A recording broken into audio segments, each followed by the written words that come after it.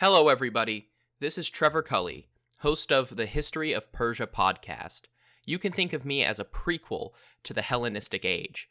Before Alexander the Great spread Hellenism across the Near East, most of that space was occupied by the Achaemenid Persians. The Achaemenids pioneered the concept of a truly multinational empire that incorporated people from as far away as India and Greece, the future Hellenistic world, under the banner of a single empire for over 200 years.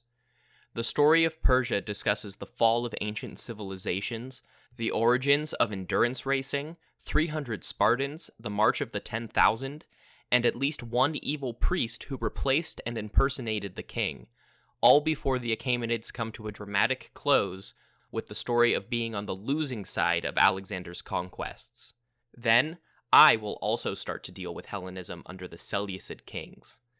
If that story and the cultures that surround it sound interesting to you, check out The History of Persia at historyofpersiapodcast.wordpress.com or wherever you find your favorite podcasts, like The Hellenistic Age.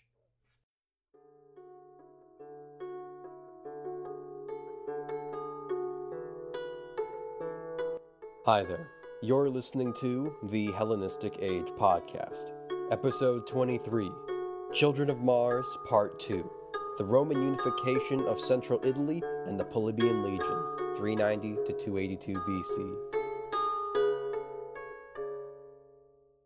The year was 390 BC, or 387, depending on which date you prefer. Amidst the smoking ruins of what was formerly the city of Rome, the forces of the invaders, a Celtic tribe known as the Senones, watched as carts carried various forms of gold, statues, plate, talents. The surviving citizens of Rome, having successfully defended the main capital after being besieged for 7 months, arranged a settlement with the Celtic war chief, Brennus.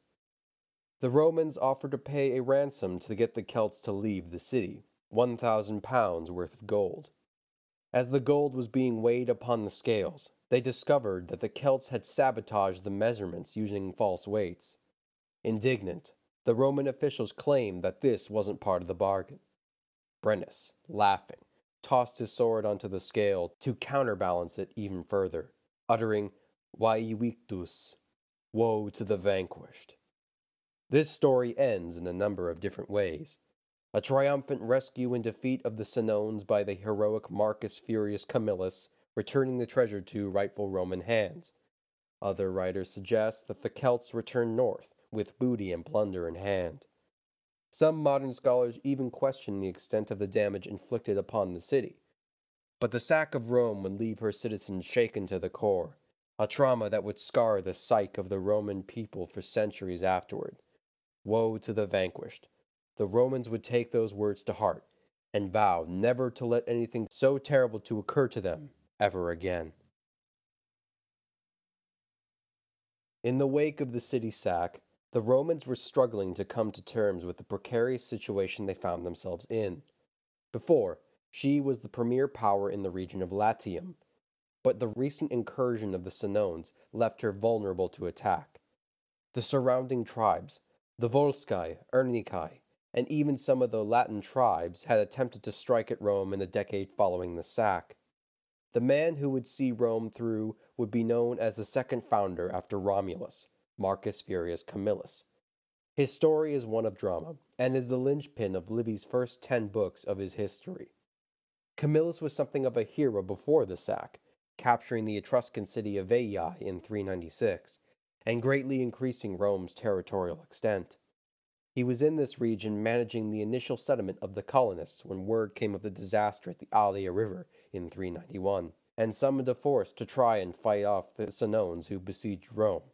Whether he was successful or managed the negotiation to pay off the Celtic invaders, Camillus was left in charge of the rebuilding process. Declared dictator, Camillus would lead army after army against the invading forces. In time, the city would recover, being rebuilt after 1 year. But according to tradition, the hastiness of the construction resulted in Rome being horribly disorganized in terms of urban sprawl, and by 378, the Romans would also expand the city in terms of an enclosed wall, known as the Servian Wall, which would serve as the defenses against potential besiegers, and would thus make the size of the city comparable to the more wealthy Syracuse in Sicily. Through such turbulent times, the Romans managed to unite against such daunting foes. Yet they were not free of internal struggles. The difficulties of rebuilding and repeated years of warfare had left social agitation in the form of rising debt among the lower classes, perhaps due to the rise of chattel slavery from years of successful campaigning and the gradual absorption of more and more territory. This turmoil would leave opportunities for change, both legal and illegal.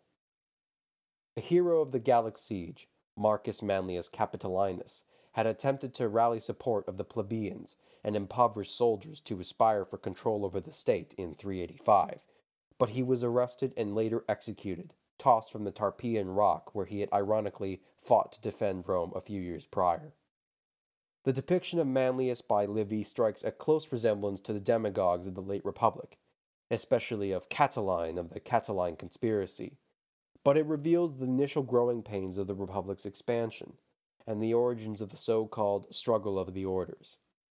A way to address these issues would come from the so-called Licinian Sextian laws of 367, one of the first recorded instances of an attempt to control the size of land ownership and the burdens of debt. In addition to making the demand that consuls must be comprised of at least one plebeian, though how much this last point was actually mandatory remains to be seen. The other great legislation of this period would be the Ganutian Law of 342, which would expand upon the Licinian Sextian laws in regards to issues of debt, but it would also make it so that the consuls could be both of plebeian rank, and it also limited the chance of re-election to a position of office once every 10 years. In the words of Professor Gary Forsyth, author of the invaluable work, A Critical History of Early Rome, he likened the first 60 years of the 4th century as the establishment of the aristocratic order that would come to dominate Roman society, the relationships of patron and client, the steps of the cursus honorum, and most importantly, the social mobility that allowed wealthy plebeians to become part of the nobility, an openness that would be attractive to the growing body of Roman citizens as the Republic incorporated more and more of Italy. In addition to the increasing complexity of the Roman state, the range of which Rome came into contact with the peoples of Italy began to expand outwards. One of the most striking instances was her renewed treaty with the Phoenician state of Carthage in 348. Renewed? Why, yes, the Carthaginians and Romans, long before their great wars in the 3rd and 2nd centuries BC, had been subject to a diplomatic relationship since 509, according to a treaty that Polybius records as dating back to the foundation of the Republic. Carthage had long been interested in the affairs of Italy since battling for control of Sicily against the Greeks of Syracuse, and thus keeping the Latin and other Italic tribes from allying with Magna Graecia was in their best interests. But now with Rome as the dominant power in eastern Italy, continuing such ties would be important. With less diplomatic interests, the Romans would continue to exert greater control over the Latin tribes and warring with the non-Latins. They would also fight with the various warbands of Celts who were still scattered around Italy, perhaps attempting to recover their injured pride after the sack. The Romans would assert dominance over the Etruscan cities of Etruria by imposing treaties and one-sided truces, and repeatedly took captives from the Volsci and Ernici before conquering them too. Perhaps the most significant Italian force that Rome came into conflict with would be the Samnites. The Samnites were the descendants of Oscan-speaking peoples, based in the Apennine Mountains of central and southern Italy in what is now known as Samnium. But the term Samnite is merely a designation of a larger confederacy comprised of a number of tribes, and one of the largest political bodies in Italy. They weren't very wealthy, given the poor agricultural soil and the farmland of the regions they occupied, and they still possessed a rudimentary government that mimicked some of the basic structures of the Roman Republic. Still, they were a band of phenomenal fighters, and quickly earned the ire of the Romans. In Livy's account, the First Samnite War only begins because of Rome's vested interest in protecting her allied city of Capua, a casus belli as if there were ever needed to be one. But the possibility of imperial interests are present, the degree of which we will never know. But the First Samnite War would begin in 343, and end with a Roman victory in 341 BC. On the heels of this war came her final stumbling block to control over her Latin allies. The Latin League that Rome had made herself the head of after the Battle of Lake Regillus in 496 had left the Latin tribes subject to the Romans, but still nominally autonomous. The growing power of Rome had frightened the Latin leaders, believing that their independence, or whatever was left of it, was on the verge of collapse. They made one last great effort, the Latin War of 340 to 338, but failed to overcome Roman military might. As punishment, but also as an attempt to coerce further loyalty, the Romans abolished the Latin League, absorbing the Latin tribes and making them directly part of Roman territory. But the Romans extended the rights of citizenship to the Latins, allowing them to be treated fairly under the law if they were to enter Roman jurisdiction, and promises of mutual protection should one nation be attacked. The ramifications of this will be discussed later in the episode when we talk about the Roman army, but it is important to note. But disaster was soon to strike the Romans. Despite their success with the other Italian tribes so far, they would deal with the Samnites once again, who were in control of a vast area of territory, fresh from fighting off the invasion of Alexander I of Molossia, the uncle of Alexander the Great, who attempted to intervene and protect the Greek colonists of Italy against the encroachment of the Samnite Confederation in 334. In 326, the Samnites and Romans violently disagreed over territory, and the Second Samnite War broke out. The Romans, perhaps in their arrogance, continued to wage seasonal campaigns against Samnium, despite the Samnites attempting to negotiate a peace settlement. The elected consuls managed to amass an army numbering approximately 25,000 men, intent on delivering the final blow. The elected general of the Samnites, a man that comes down to us known as Gavius Pontius, devised a way to outfox the Roman commanders through the use of Samnite soldiers disguised as local shepherds, who reported to the Romans that the Samnite army was somewhere in the Apennine Mountains, ready to be ambushed. Thicker heads prevailed, and the consuls led their forces through a forked pass in the mountains, known as the Caudine Forks, which seems to have no real-life analog as far as we know of, as we still haven't found it, but that's what the story suggests. Upon reaching the end of one of these forks, which was blockaded with rocks, trees, and other debris, the Romans quickly discovered that they were not alone, and the Samnites had surrounded their army along the hills and back the way they came. Realizing they had no other option, the consuls surrendered their army for the sake of their men. Gavius Pontius, instead of either killing or enslaving the Romans, nor releasing them as a gesture of goodwill, he had ordered every man to be stripped of his armor and weapons, wearing only their tunics and undergarments. They were then forced to march in file under the spears of the Samnite forces, under the yoke, as it is called, where they were spat upon and mocked. This would be a mistake on Pontius's part. Rome would never let this humiliation go unavenged, and would instead turn this into a transformative and self-reflective experience. While their armies and military might in the past had led them to victory, it was now time for the Romans to reinvent the wheel.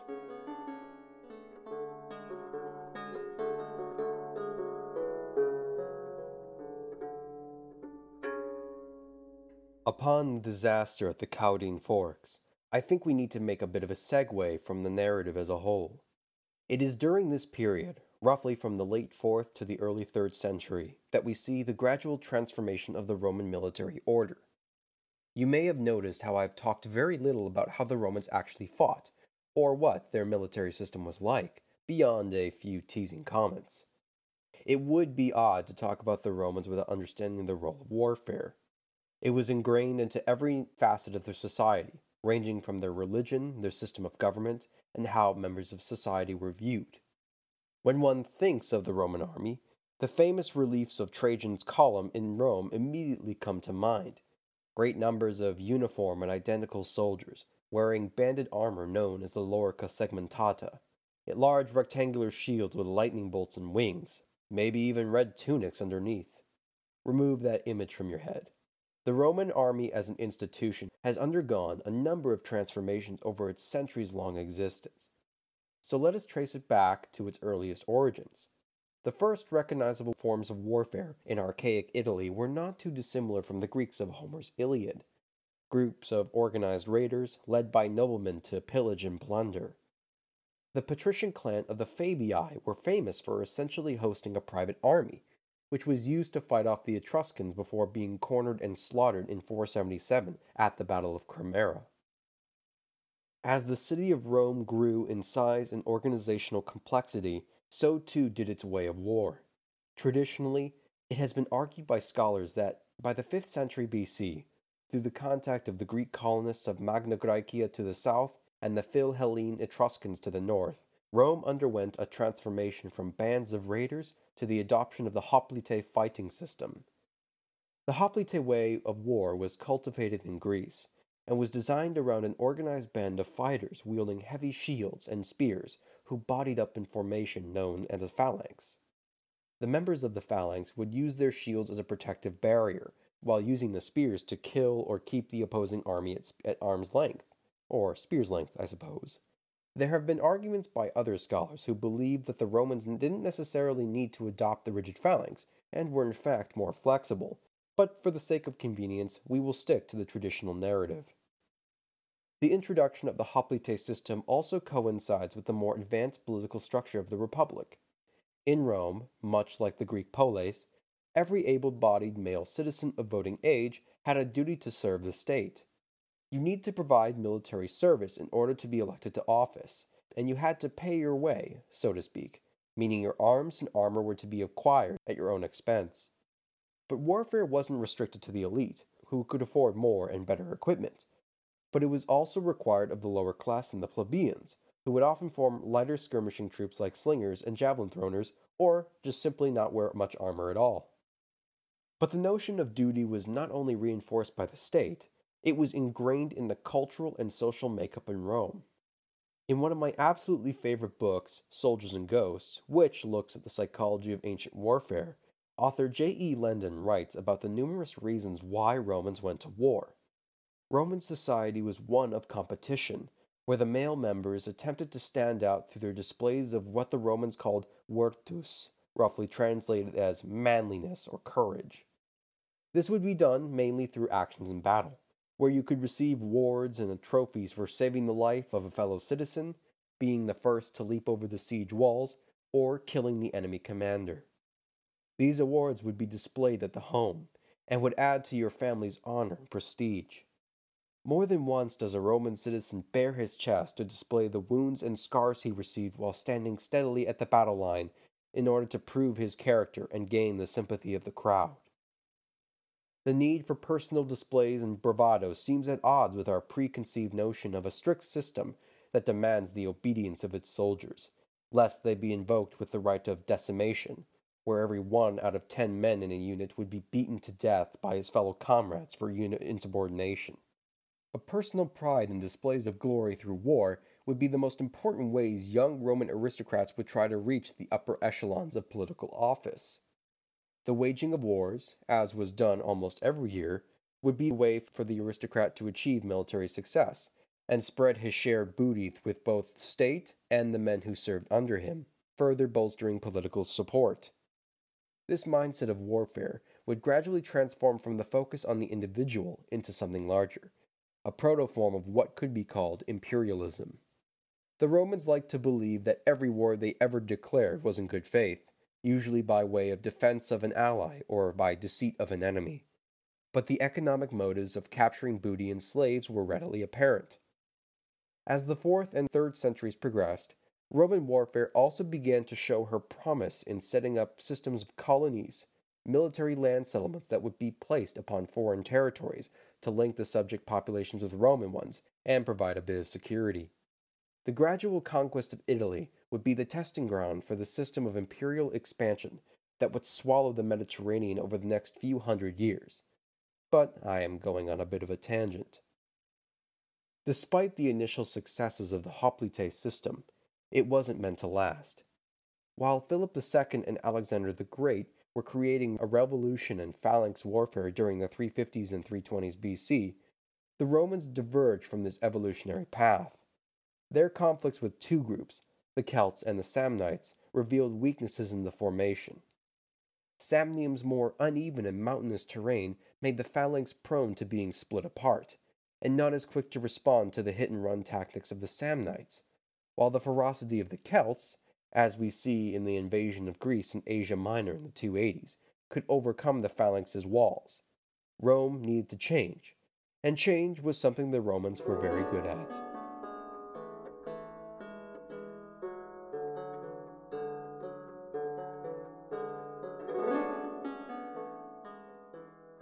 By the end of the Samnite Wars, we see the rise of the Roman military system that would steamroll through the Hellenistic world, the Roman Manipular Legion. Our best source on the structure of the army of the Middle Republic comes from the Greek historian Polybius, who observed the Romans as a political hostage, and later friend of the family of the Scipii during the 2nd century BC. For this reason, the Manipular Legion is nicknamed the Polybian Legion. Moving away from the more rigid phalanx, the Romans attempted to create a system that was more flexible, both in terms of leadership and structure. A Roman army was broken up into a number of groupings. Before we begin, I would like to direct you also to my website, which will contain maps and diagrams to help better visualize what I'm about to explain. A Roman army was broken up into a number of groupings. Starting from the top, a consular army would be headed by one of the two elected leaders of the state, the consuls, who would be given military command for 12 months. Unlike a standard Hellenistic army, where the king would serve as the commander-in-chief and be the ultimate director of affairs, total control was not rooted into one man. The consuls allowed for the Roman army to deal with multiple threats at once, thanks to the distribution of power. This also means that if a consul is killed in battle, the army doesn't shatter and fall apart, though, in general, the consuls were not expected to lead from the front, unlike the Hellenistic kings, who would frequently get themselves killed in the midst of battle.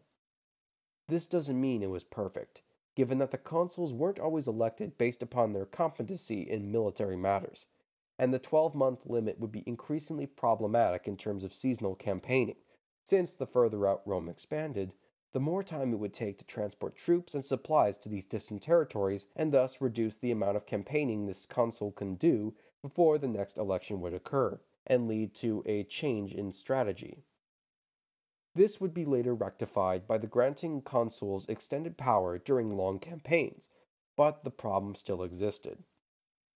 If the consuls were enjoyed command of a larger combined army, then they would resolve the issue by switching primary leadership each day. This would lead to disaster, at least according to the retelling by Livy, where the incompetent consul Terentius Varro would ignore the wishes of his more talented co-consul Lucius Aemilius Paulus on his day of control, and engage with Hannibal Barca in the field of Kenny in the 216 BC. I doubt I need to elaborate further. The consular army would be comprised of a number of formations, with the cavalry supporting on the wings of the army, and in the center would be comprised of the heavy infantry, formed by the legions. Theoretically, each legion would be staffed by 4,200 infantry and 300 cavalry. This is all largely on paper, and thanks to attrition through disease and injury, we probably would expect about 70 to 80% of its full strength. Technically, there would be two legions that would be in the center of the Roman battle line, comprised of Roman citizens, but next to the wings of the cavalry would be the legions comprised of the Socii, the allied Latins and Italians, who would be in slightly larger units known as the Ala, forming at least half of all consular armies. Within each legion, therein lies the main tactical unit that gives the manipular army its name, the maniple. This maniple would be roughly 120 men strong, but was very capable of operating independently from the rest of the army, thanks to its individual leadership by centurions, men chosen either through their social standing or their personal experience. Being a centurion was a prized, if dangerous, position in the army, and we have a number of examples in the written sources of named centurions who display extraordinary feats of bravery. One, for instance, plucked out his own wounded eye, threw it on the ground, and then stamped on it beneath his foot in order to continue fighting. These maniples arranged into a series of 3 lines, known as the triplex asses, which takes on the appearance of a checkerboard pattern, leaving a space between each maniple. Each line is differentiated by its economic and age status, with the poorer and younger soldiers in the front line, and the older and wealthier in the back. The front line would be comprised of the hastati, men in their early 20s, who would wield in one hand a stabbing and chopping sword known as the gladius, along with a large oval shield known as the scutum. The shield would be tall enough to protect most of the wielder's body, but provides the range of mobility that a typical hoplite shield would not. Scholars have likened the Roman line to a buzzsaw, up close and personal thrusting and chopping, while keeping the enemy at bay. Contrary to popular belief, the gladius wasn't just a stabbing weapon, since they were quite adept at chopping, as is told by the horrified reactions of the Macedonian survivors of Kynoskephali, who saw their comrades' heads and limbs lopped off by angry Romans. The legionaries were also more free than a typical hoplite or phalangite of the Macedonian phalanx, and were able to more effectively defend themselves from enemy attack on their immediate persons. The hastati would also carry with them 1 to 2 javelins, known as the pila. Usually, this would be thrown in order to soften up the enemy ranks or make their shields unusable prior to coming into contact. The kit of the hastati would be relatively light, given their lower economic status, often outfitted with a square bronze chest protector, a conical helmet, and maybe 1 to 2 greaves to protect the shins. The second line would be known as the principes, who would operate in a near-identical fashion to the hastati, but were far better equipped.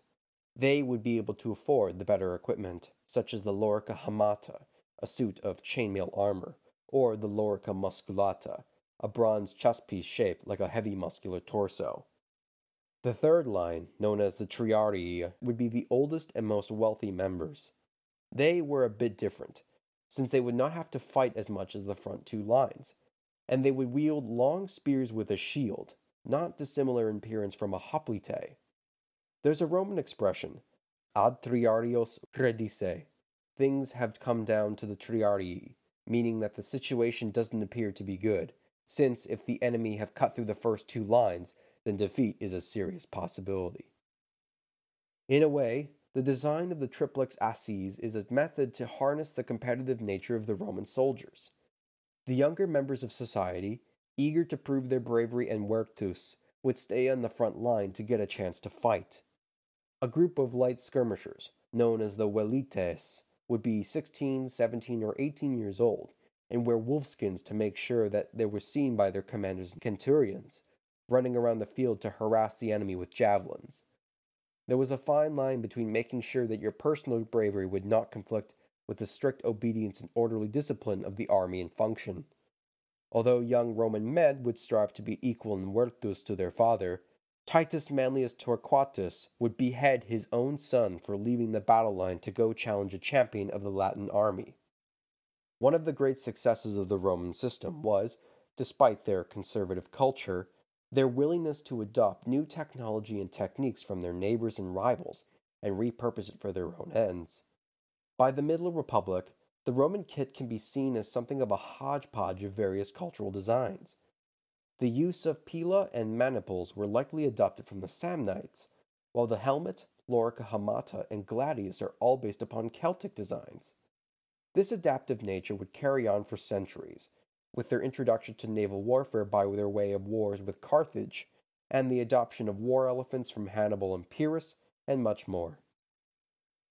So, having laid out to you the structure of the Roman army of the mid-Republic, some of you ancient military buffs probably have a burning question to ask of me. What is my opinion on the legion versus the Macedonian phalanx? Well, those are some dangerous waters to wade into. In the mainstream view, largely on the insights offered by Polybius, the Macedonian phalanx was hampered by its inflexibility and couldn't compete with the Roman legion's more flexible maniple system, which was less cumbersome and more mobile. On the surface, this seems to be reinforced by the outcomes of the main battles between Rome and the Hellenistic powers, Pydna, Kynoskephali, Magnesia, Thermopylae. However, when we eventually come to cover these wars, the details of the battle show that the phalanx actually manages to hold its own quite well against the legions.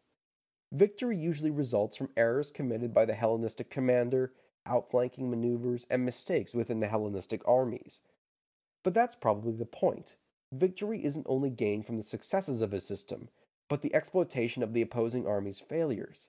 And the Roman army was not as hampered by problems of centralizing power in a king who could be killed in battle and throw the troops into chaos.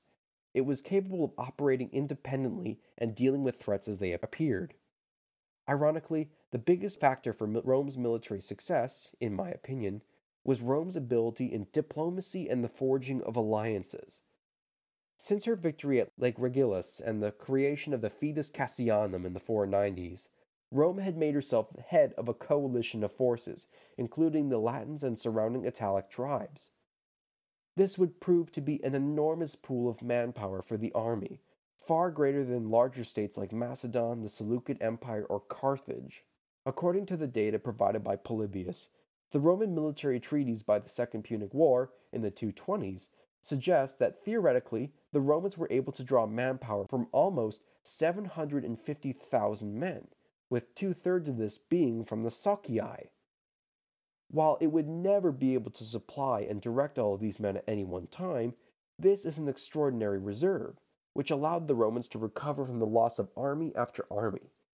This is why they would continue fighting, even after disasters like Kenny, Trasimene, the defeat at the hands of the Cimbri and Teutones, where they would lose 20, 30, or 40,000 men, numbers that would destroy the capabilities of other larger nations. At the time of Pyrrhus' invasion in the 270s, the size of manpower was definitely smaller, but Pyrrhus would also be exposed to the same problems of trying to fight the Romans. The Romans were also extremely good at maintaining the loyalty of their allies, even at extreme times like the Second Punic War. This was done through their extension of citizenship as a reward, a privilege restricted by the Greeks, and the establishment of military colonies to link the populations. Hellenistic armies were often loath to equip their subject populations in Macedonian arms, and their understanding of warfare differed from the Romans. To the Hellenistic kings, the emphasis seemed to be on making the armies bigger phalanxes, bigger wonder weapons, whereas the Romans, though capable of fielding huge armies, found that having multiple armies of 30,000 men was more effective than having a mega-huge army like those fielded at Ipsus in 301. In addition, the Roman way of war was to secure total victory, with any treaty to be conducted as a superior to a subordinate. This philosophy would lead to some interesting clash of cultures. For instance, at Kynoskephalae, the Macedonian Phalangites attempted to surrender by raising up the Sarissas to signal to the Romans, but the Romans either ignored it or didn't understand and proceeded to butcher them all. And again, this is why the Romans would recover psychologically from disasters like Kenny, because to them, it was victory or nothing.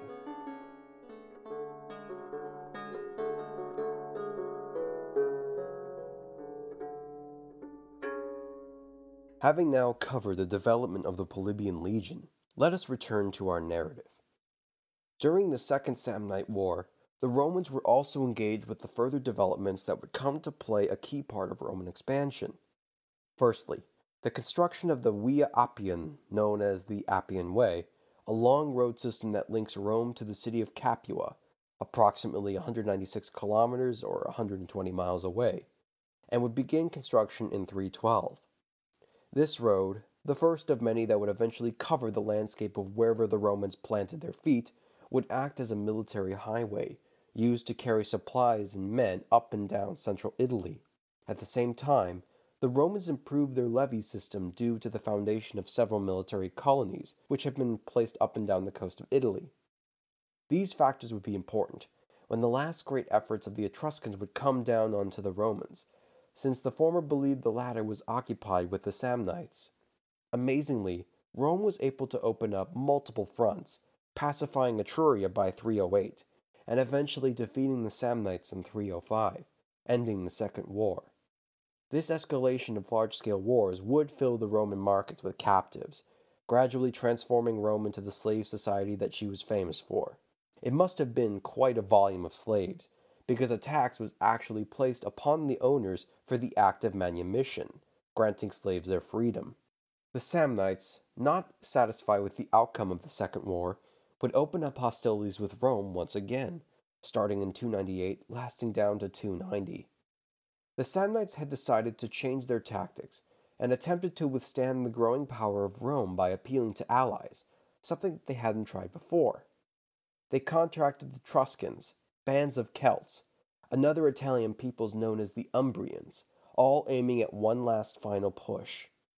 In 295, this combined force engaged with the Romans at the Battle of Centinium, but thanks to the valor of the Roman forces, along with a religious self-sacrifice by the Roman commander Publius Decimus Mus, who charged into the thick of the enemy line with his toga drawn over his head as an offering, they triumphed. The Romans then pushed into Samnium, and finally broke Samnite resistance by 290, conquering it entirely. Down to 282 BC, the Romans consolidated the territories they had acquired, and continued to face off against the remaining Celtic interlopers. In Polybius' opinion, they had regarded their confidence since their sack at the hands of Brennus over 100 years before. With the final conquest of Samnium, Rome was now the undisputed power in most of Italy. To many, it may seem like Rome's rise to dominance was merely a natural progression. I disagree with that philosophy. Several times Rome was threatened with destruction, with the losses of armies that would cripple larger city-states and territories. The disaster at the Caudine Forks and the subsequent Samnite attacks could have easily ended Rome right there and then. The same could be said of the earlier sack by Brennus. It is through their sheer tenacity, their refusal to accept defeat and continue to field armies despite suffering horrendous losses until they would achieve victory, would help ensure their success.